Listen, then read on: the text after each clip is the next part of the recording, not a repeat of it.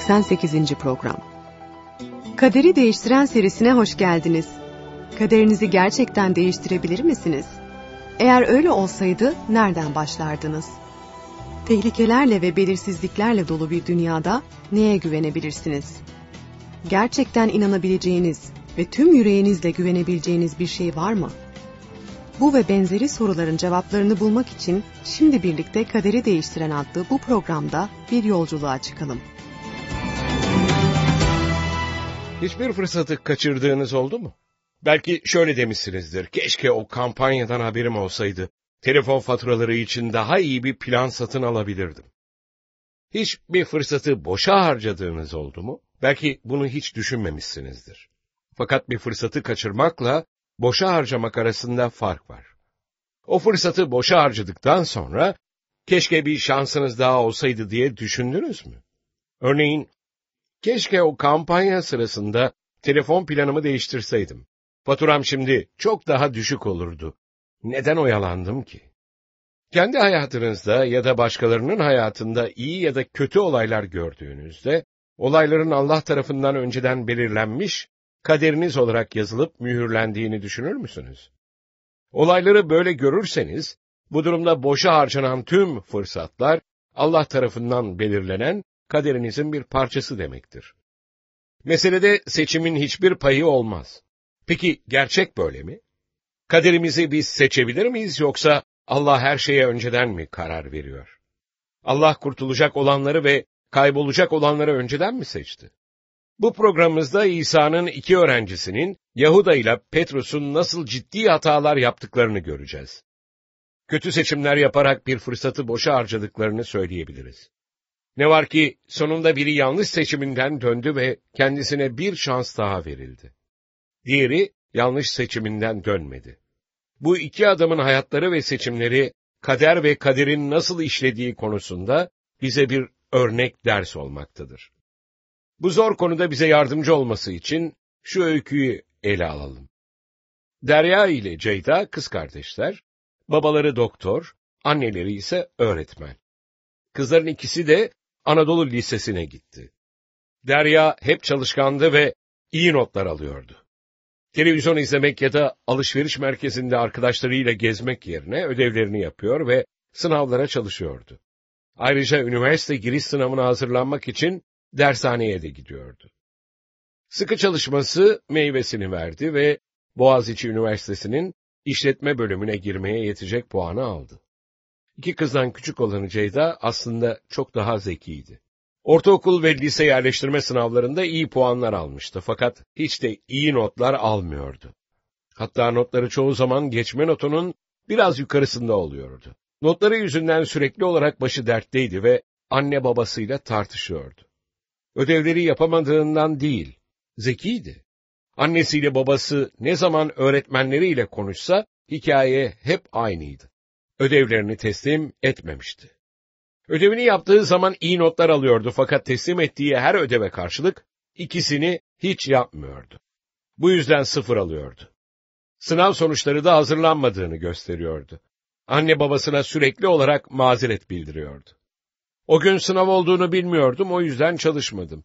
Sınavda o konuların çıkacağını bilmiyordum, o bölümleri okumadım. Anne babası onun odaklanabilmesine ve daha iyi çalışabilmesine yardımcı olmak için, Ceyda ile konuşmaktan televizyon saatlerini kısıtlamaya kadar her şeyi denediler. Fakat hiçbir şey işe yaramadı. Ceyda ne ceza alırsa alsın bir türlü ödevini yapmıyordu, ayrıca birçok derse de girmiyordu. Bir gün Ceyda'nın annesiyle babası arabayla onu okula bıraktılar ve kızlarının binaya girdiğini gördüler. Annesi birden müdürle bir konuda görüşmesi gerektiğini hatırladı. Bu nedenle binaya giren Ceyda'nın arkasından gitti. Ceyda'nın tuvalete girdiğini gördü. Zil çaldı, ancak Ceyda çıkarak sınıfa gitmedi. Annesi kendi kendine şöyle dedi: "Bekleyeyim de ne yaptığını göreyim." 5 dakika geçmesine rağmen Ceyda halen çıkmamıştı. Annesi ne olduğunu görmek için içeri girdi. Otomobile döndüğünde kocası yüzündeki şaşkınlık ifadesini fark etti. "Ne oldu?" diye sordu. Ceyda tuvalete gitti ve zil çaldığında dışarı çıkıp sınıfa gitmedi. Ne yapacağını görmek için tam 5 dakika bekledim. Dışarı çıkmadı. Belki de hastadır diye düşündüm. Onu görmek için içeri girdim. İyi mi? Hasta mı? Annesi arabanın penceresinden dışarı boş boş bakarak, hayır dedi. Hasta değildi. Ne yapıyordu? Sigara mı içiyordu? Yoksa makyaj mı yapıyordu? Hayır, hayır. Sigara içmiyordu. Hiçbir şey yapmıyordu. Hiçbir şey yapmıyordu, dedi. Orada öylece duruyordu. Ona neden sınıfına gitmediğini sordum. Yüzüne sadece boş bir ifade takındı ve gitti. Ceyda üniversite giriş sınavında başarılı olamadı. Bu nedenle annesiyle babası onu özel bir üniversiteye gönderdi. Ancak hikaye yine aynıydı. Ceyda televizyondaki her programı biliyordu fakat ödevini yapmıyordu. Çok geçmeden notlarından dolayı okulu bırakmak zorunda kaldı. Evde annesiyle babası sürekli olarak arkasında dolaşıp evi temizlemesine ve yemek hazırlamasına yardımcı olmasını söylüyorlardı. Fakat o şikayet ederek yardım etmemek için bahaneler buluyordu. Ya bir filmle meşguldü ya da müzik dinliyordu. Ceyda'nın sosyal çevresi birkaç kişiye kadar düştü ve hiç evlenmedi. Annesiyle babası, Ceyda'nın neden bu kadar tembel, Derya'nınsa neden bu kadar çalışkan olduğunu anlamak için çok uğraştılar. İki çocuğumuza da eşit sevgi ve ilgi gösterdik. İki kız da aynı genetik mirasa sahip, iyi okullara gitmek için aynı fırsata sahip oldular. Aslında Ceyda Derya'dan daha bile zeki. Fakat çalışmaktan nefret ediyor gibi. Yalnızca eğlence istiyor, dedi babası. Karısı çay fincanına bakarak şunları söyledi. Hayatta 3 şey vardır. Genetik miras, çevre ve kişisel seçim. Ders verdiğim sınıfta kötü aile ortamlarından gelip de sıkı çalışmayı seçen çocuklar gördüm. Sınıfta parlıyorlar ve giriştikleri her işi tamamlıyorlar. Tüm ayrıcalıklara sahip çocukların zamanlarını ve yeteneklerini boşa harcayıp gittiklerini de gördüm. Genler bir rol oynuyor. Çevre bir etken. Fakat en büyük etken bizim yaptığımız seçim. Ceyda üniversite eğitimi alma fırsatını boşa harcadı. Annesi hayatı etkileyen 3 etken olduğu sonucuna vardı. Genetik, çevre ve seçim. Peki 4. bir etken var mı? Tembel olmak ve derslerinden kalmak Ceyda'nın kaderi olabilir miydi? Allah tembelliğin onun hayatının bir parçası olmasını mı takdir etmişti? Bunu daha o doğmadan önce kendi kitabına mı yazmıştı? Bu programlara kaderimizi değiştirme ihtimali olup olmadığını ve varsa bunun şartlarını öğrenmek için başladık. Allah hakkında bilgi edinmek ve Allah'ın doğaya karşılık olarak neyi değiştirebileceğini öğrenmek için doğayı ve kutsal yazıları araştırdık. Onun sözünden ve eylemlerinden hayatlarımızda önceden belirlenmiş olan şeyleri ve Allah'tan istersek onun neleri değiştirmeye istekli olabileceğini öğrendik. Kutsal yazıyı okuduğumuzda bazı şeyler kendiliğinden belli olmaktadır. Payımıza düşen ve değiştiremeyeceğimiz bir kaderimiz var. Bu kadere doğduğumuz yer ve ailemizin kim olduğu dahil. Ancak içine doğduğumuz yer ve şartlar değişmez bir kader olarak payımıza düşse de, doğumumuzun kendisi başka birinin, yani anne babamızın seçimine bağlıdır. Her ne kadar 2 kişi, Hanok'la İlyas, ölümü görmeden dönüştürülerek göğe alınmışlarsa da, bizler için ölüm kaçınılmaz bir kaderdir. Bu basit gerçeklerin ötesinde, hayatımızın pek çoğunun seçimlerimizle ilgili olduğunu görüyoruz. Kutsal yazılar şöyle diyor. Ne zamana dek yatacaksın ey tembel kişi? Ne zaman kalkacaksın uykundan? Biraz kestireyim, biraz uyuklayayım, ellerimi kavuşturup şöyle bir uyuyayım demeye kalmadan. Yokluk bir haydut gibi, yoksulluk bir akıncı gibi gelir üzerine. Ceyda ödevini yapmadı ve derslerinden kaldı. Eğitimsizliği veya fakirliği yüzünden anne babasını suçlayabilecek mi? Kesinlikle hayır. Az önce okuduğumuz bölümlerde verilen mesaj açık ve net. Ne ekersen onu biçersin. Ceyda anne babasının sözünü dinlemedi. Bu kader mi? Kutsal kitaba göre değil.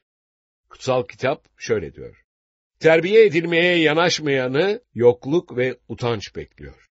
Ama azara kulak veren onurlandırılır. Özdeyişler 13-18.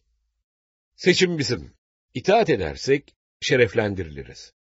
İtaatsizlik edersek utanca uğrar ve başkalarını da utandırırız. Ancak hayatlarımızda meydana gelen ve kontrol edemeyeceğimiz şeyler vardır. Biz trafik kurallarına kusursuz olarak uysak da başka birisi kırmızı ışıkta geçerek aracımıza çarpabilir. Bu bizim Allah'ın iradesine göre kaderimiz midir? Kral Süleyman şunları söyledi.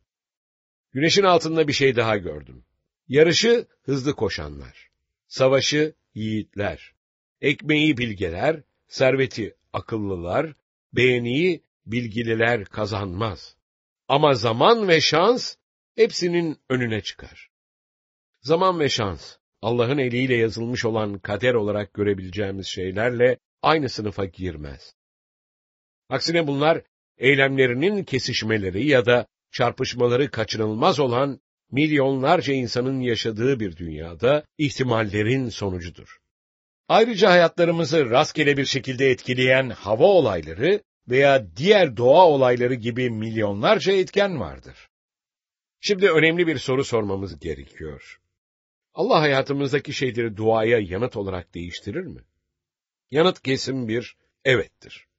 Allah duaya yanıt olarak İshak'a bir eş temin etti. Daniel'e geleceği bildiren görümler ve rüyalar verdi. Ve kralları etki ederek Allah'ın halkına lütufta bulunmalarını sağladı. Elişa dua ile hizmetkarının gözlerinin açılmasını ve Allah'ın meleklerini kendilerini çevreleyerek koruyan atlardan ve ateş arabalarından oluşan bir ordu olarak görmesini sağladı.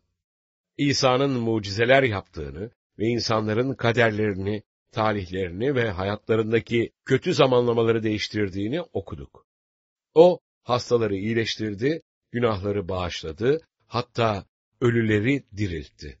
Hayatınız dua yoluyla değişebilir ve değiştirilebilir. Bu programımızda iki adamın, Petrus'la Yahuda'nın öykülerine bakacak ve her birinin nasıl büyük bir günah işlediğini göstereceğiz. Fakat hayatlarının sonuçları tamamen farklıydı. Birinin hayatı utançla, diğerininki şerefle sona erdi. Son derece önemli bir noktayı bir kez daha vurgulayacağız. Allah sizin ebedi kurtuluşunuzu ya da ebedi mahvoluşunuzu tayin etmez. O bize bir kurtuluş yolu sunar ve biz yaptığımız seçimlerle bu kurtuluşu ya kabul ya da reddederiz. O kötülerin ölümünden sevinç duymaz. Onların kötü yollarından dönmelerini ve yaşamalarını ister. Öyküye İsa'nın öğrencileriyle birlikte fısıh yemeğini yemesinin hemen ardından devam edelim. Okumaya Yuhanna 18. bölüm 1'den 5'e kadar olan ayetlerden başlayalım. İsa bu sözleri söyledikten sonra öğrencileriyle birlikte dışarı çıkıp Kidron Vadisi'nin ötesine geçti. Orada bir bahçe vardı. İsa ile öğrencileri bu bahçeye girdiler. Ona ihanet eden Yahuda da burayı biliyordu. Çünkü İsa öğrencileriyle orada sık sık buluşurdu. Böylece Yahuda yanına bir bölük askerle başkâhinlerin ve ferisilerin gönderdiği görevlileri alarak oraya geldi. Onların ellerinde fenerler, meşaleler ve silahlar vardı. İsa başına geleceklerin hepsini biliyordu. Öne çıkıp onlara, "Kimi arıyorsunuz?" diye sordu. "Nasıralı İsa'yı," diye karşılık verdiler. İsa onlara, "Benim," dedi. Ona ihanet eden Yahuda da onlarla birlikte duruyordu. Yukarıdaki metinde Yahuda'nın İsa'yı ele verdiğini görüyoruz. İsa, Yahuda'nın hain olduğunu biliyor muydu? Evet. Hatta İsa, bu ihanetten tam 1 yıl önce, öğrencilere aralarında bir iblis olduğunu söylemişti. Yahuda grubun hazinedarıydı. Fakat hırsızdı ve taşıdığı çantadan para çalıyordu. Buna rağmen, İsa, Yahuda'nın 12'ler arasında yer almasına izin vermiş ve ona iyileştirme ve cin çıkartma yetkisi vermişti. Yahuda'nın kendisi İsa'nın özverili yaşamına tanıktı. Tozlu yollarda yüzlerce kilometre yolu birlikte yürümüşler ve sabahtan akşama kalabalıklara hizmet etmişler, çoğunlukla yemek yiyecek zaman bile bulamadıklarından aç durmuşlardı. İsa'yı ebedi yaşam yolunu vaaz ederken dinlediğinde kalbi içinde tutuşmuş olmalıydı. İsa'nın fırtınayı dindirdiğini gördüğünde diğer öğrencilerle birlikte hayretle dona kaldı. Yahuda hastaları iyileştiren ve Lazar'ı ölümden dirilten bir adamı nasıl takdir etmezdi? İsa Yahuda'yı o kadar seviyordu ki, eğilerek ayaklarını bile yıkamıştı. Yahuda'nın gönlü böyle bir adamı ele vermeye nasıl razı olabilmişti? Tüm bunlar yetmezmiş gibi, İsa bir de Yahuda'ya onun kendisine ihanet edeceğini bildiğini söylemişti. Önünde İsa'nın Allah tarafından gönderildiğine dair tüm kanıtlar dururken, Yahuda neden İsa'ya ihanet etmek istedi? Bu delilik değil mi? Ne kazanmayı umabilirdi? Yahuda İsa'ya para için ihanet etti. Onun ihanetinin ve ele verme tasarılarının ilk işaretlerini Meryem İsa'yı pahalı yağla mesettiğinde gördük. Yahuda bunun israf olduğundan şikayet etti ve paranın fakirlere verilmesi gerektiğini söyledi. Fakat İsa'nın düşüncesi farklıydı. Meryem'in iyi bir şey yaptığını söyledi ve bunun için onu övdü. Belki de bu müşfik azar, Yahuda'nın gücüne gitmiştir. Daha önce belirttiğimiz gibi, Yahuda para kesesinden para çalıyordu.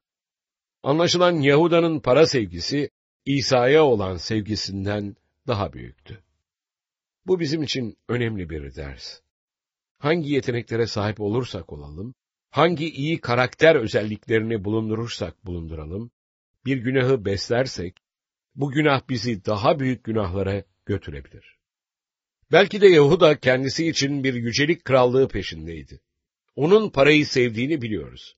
Öyleyse kralı kendi ayaklarını yıkarken gördüğünde ne düşünmüş olabilir? Belki şöyle düşündü. Benim istediğim krallık bu değil. Ben zenginlik ve güç istiyorum. Alçak gönüllülük ve fedakarlık değil.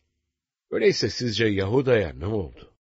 Bunu Matta 27. bölüm 1'den 5'e kadar olan ayetlerde görelim. Sabah olunca bütün başkâhinlerle halkın ileri gelenleri İsa'yı ölüm cezasına çarptırmak konusunda anlaştılar. Onu bağladılar ve götürüp vali Pilatus'a teslim ettiler. İsa'ya ihanet eden Yahuda, onun mahkum edildiğini görünce yaptığına pişman oldu. 30 gümüşü başkâhinlere ve ileri gelenlere geri götürdü.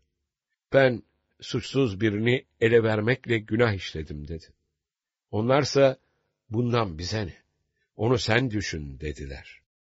Yahuda paraları tapınağın içine fırlatarak oradan ayrıldı, gidip kendini astı. Yahuda günahını itiraf ettiğinde tövbe etti mi? Gidip kendini astığına göre pek olası değil. Rahipler parayı Yahuda'nın kendini astığı tarlayı almak için kullandılar. Ve orası yabancılar için mezarlık oldu. İsa şöyle demişti, İnsanoğlu kendisi için yazılmış olduğu gibi gidiyor. Ama insanoğluna ihanet edenin vay haline. O adam hiç doğmamış olsaydı kendisi için daha iyi olurdu. Sonuç olarak Yahuda'nın günahını gerçek bir tövbeyle değil, suçluluk duygusu hisseden vicdanından dolayı itiraf ettiği anlaşılıyor. Neden tövbe etmedi? İsa'nın en aşağılık günahkarları bile affettiğini görmemiş miydi? Kendisine ihanet edeceğini bile bile bu Yahuda'nın ayağını yıkayacak kadar alçak gönüllü olan aynı İsa, onu tüm şeylerden ötürü de affetmez miydi? Gelecekle yüzleşmektense, ölmeyi yeğleyecek kadar umutsuz birinin duyduğu acıyı tasavvur edin.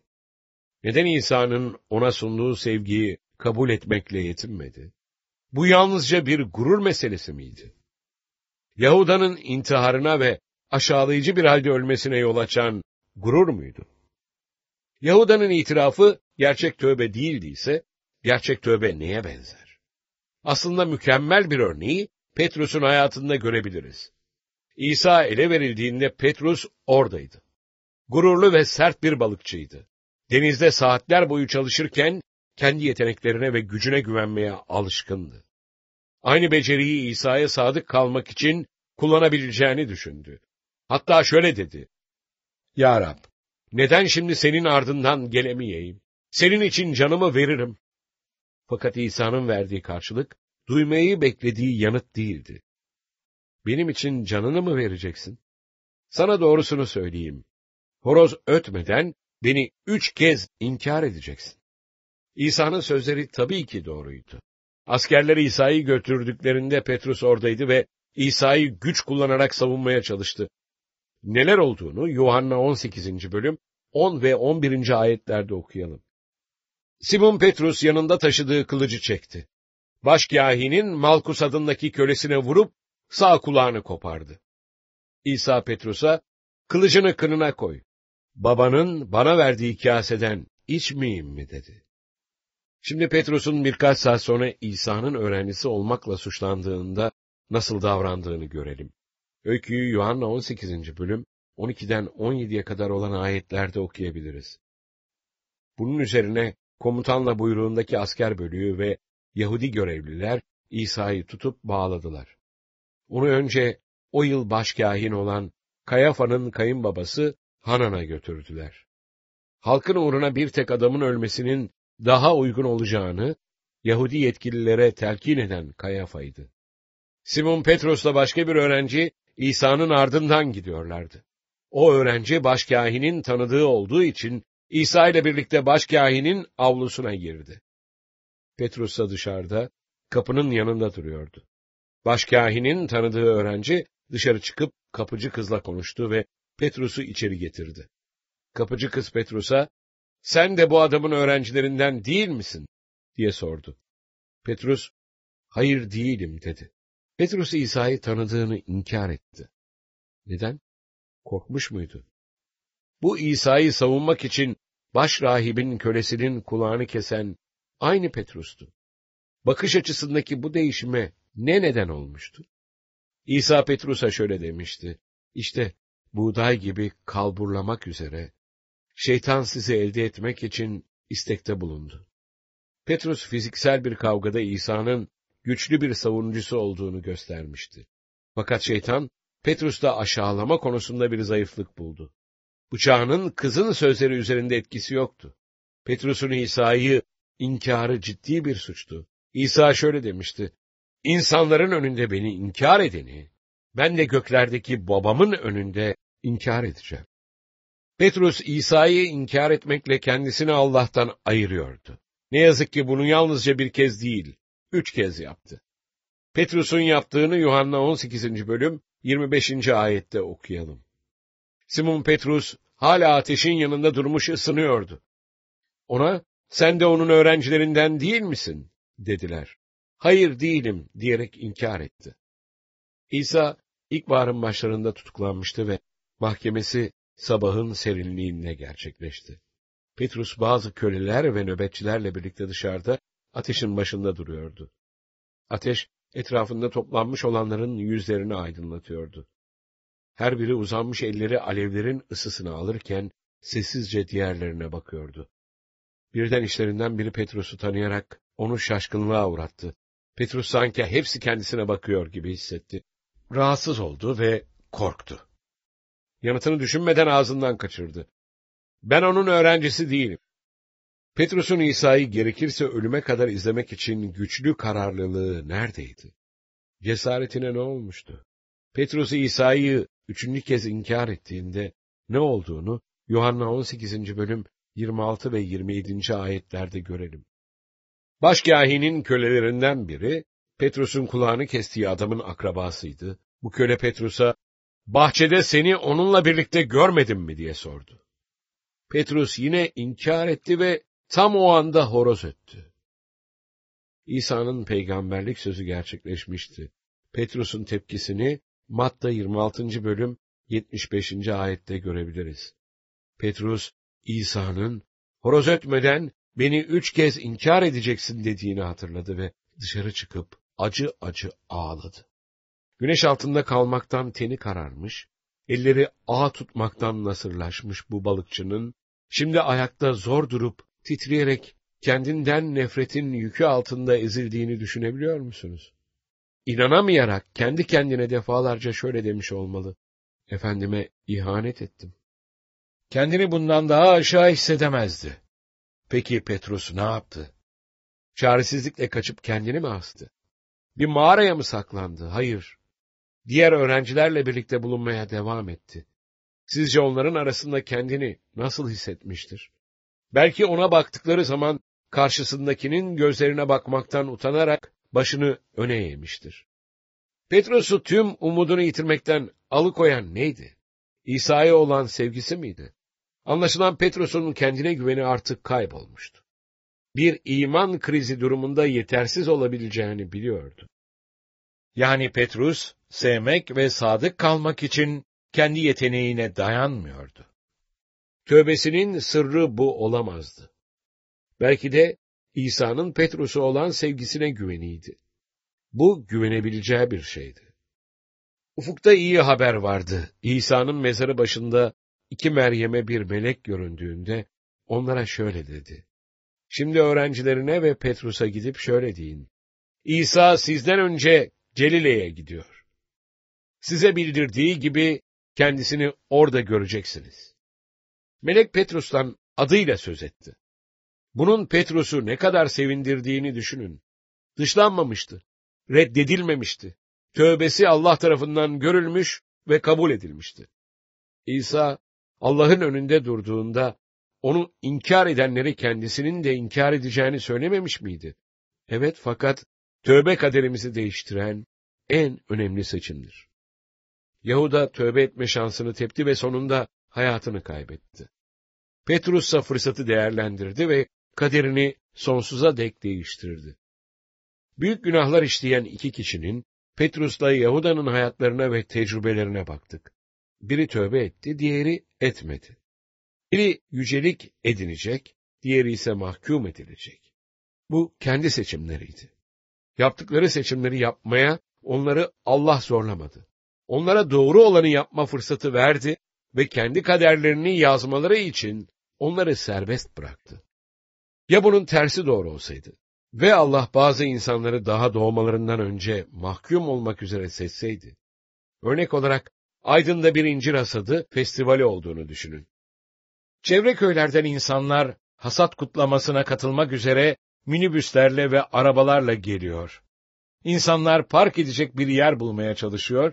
Bir polis memuru da şöyle diyor: "Burada sokak boyunca park edin."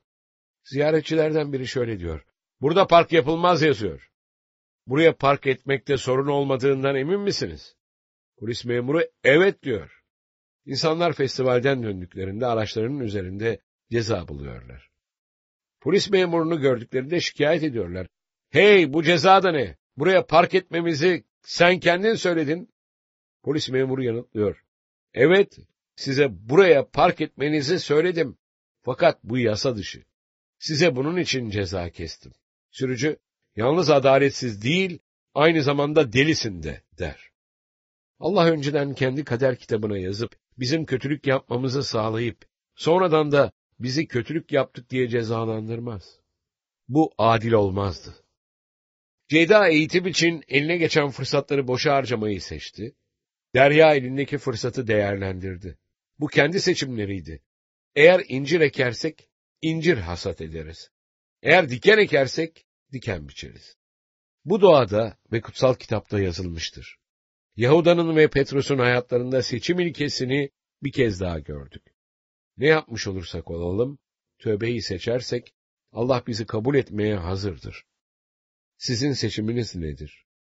Kendi Allah'a bağlı kalma gücünüze mi, yoksa Allah'ın size bağlılığına mı güveneceksiniz?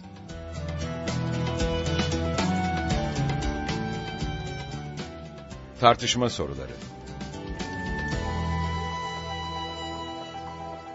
1.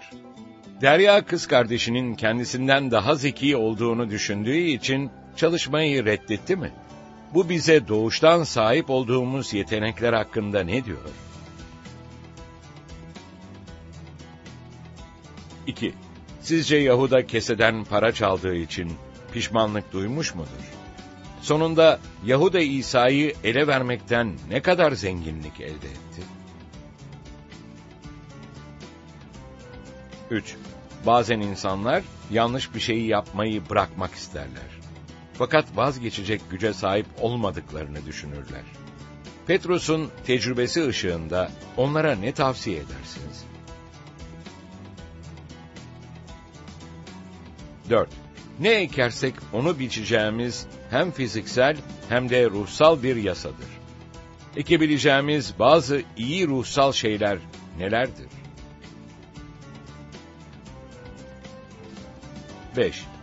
Seçim gücü Allah'ın armağanıdır. Sonsuz hayatı seçmek için ne yapmanız gerekiyor?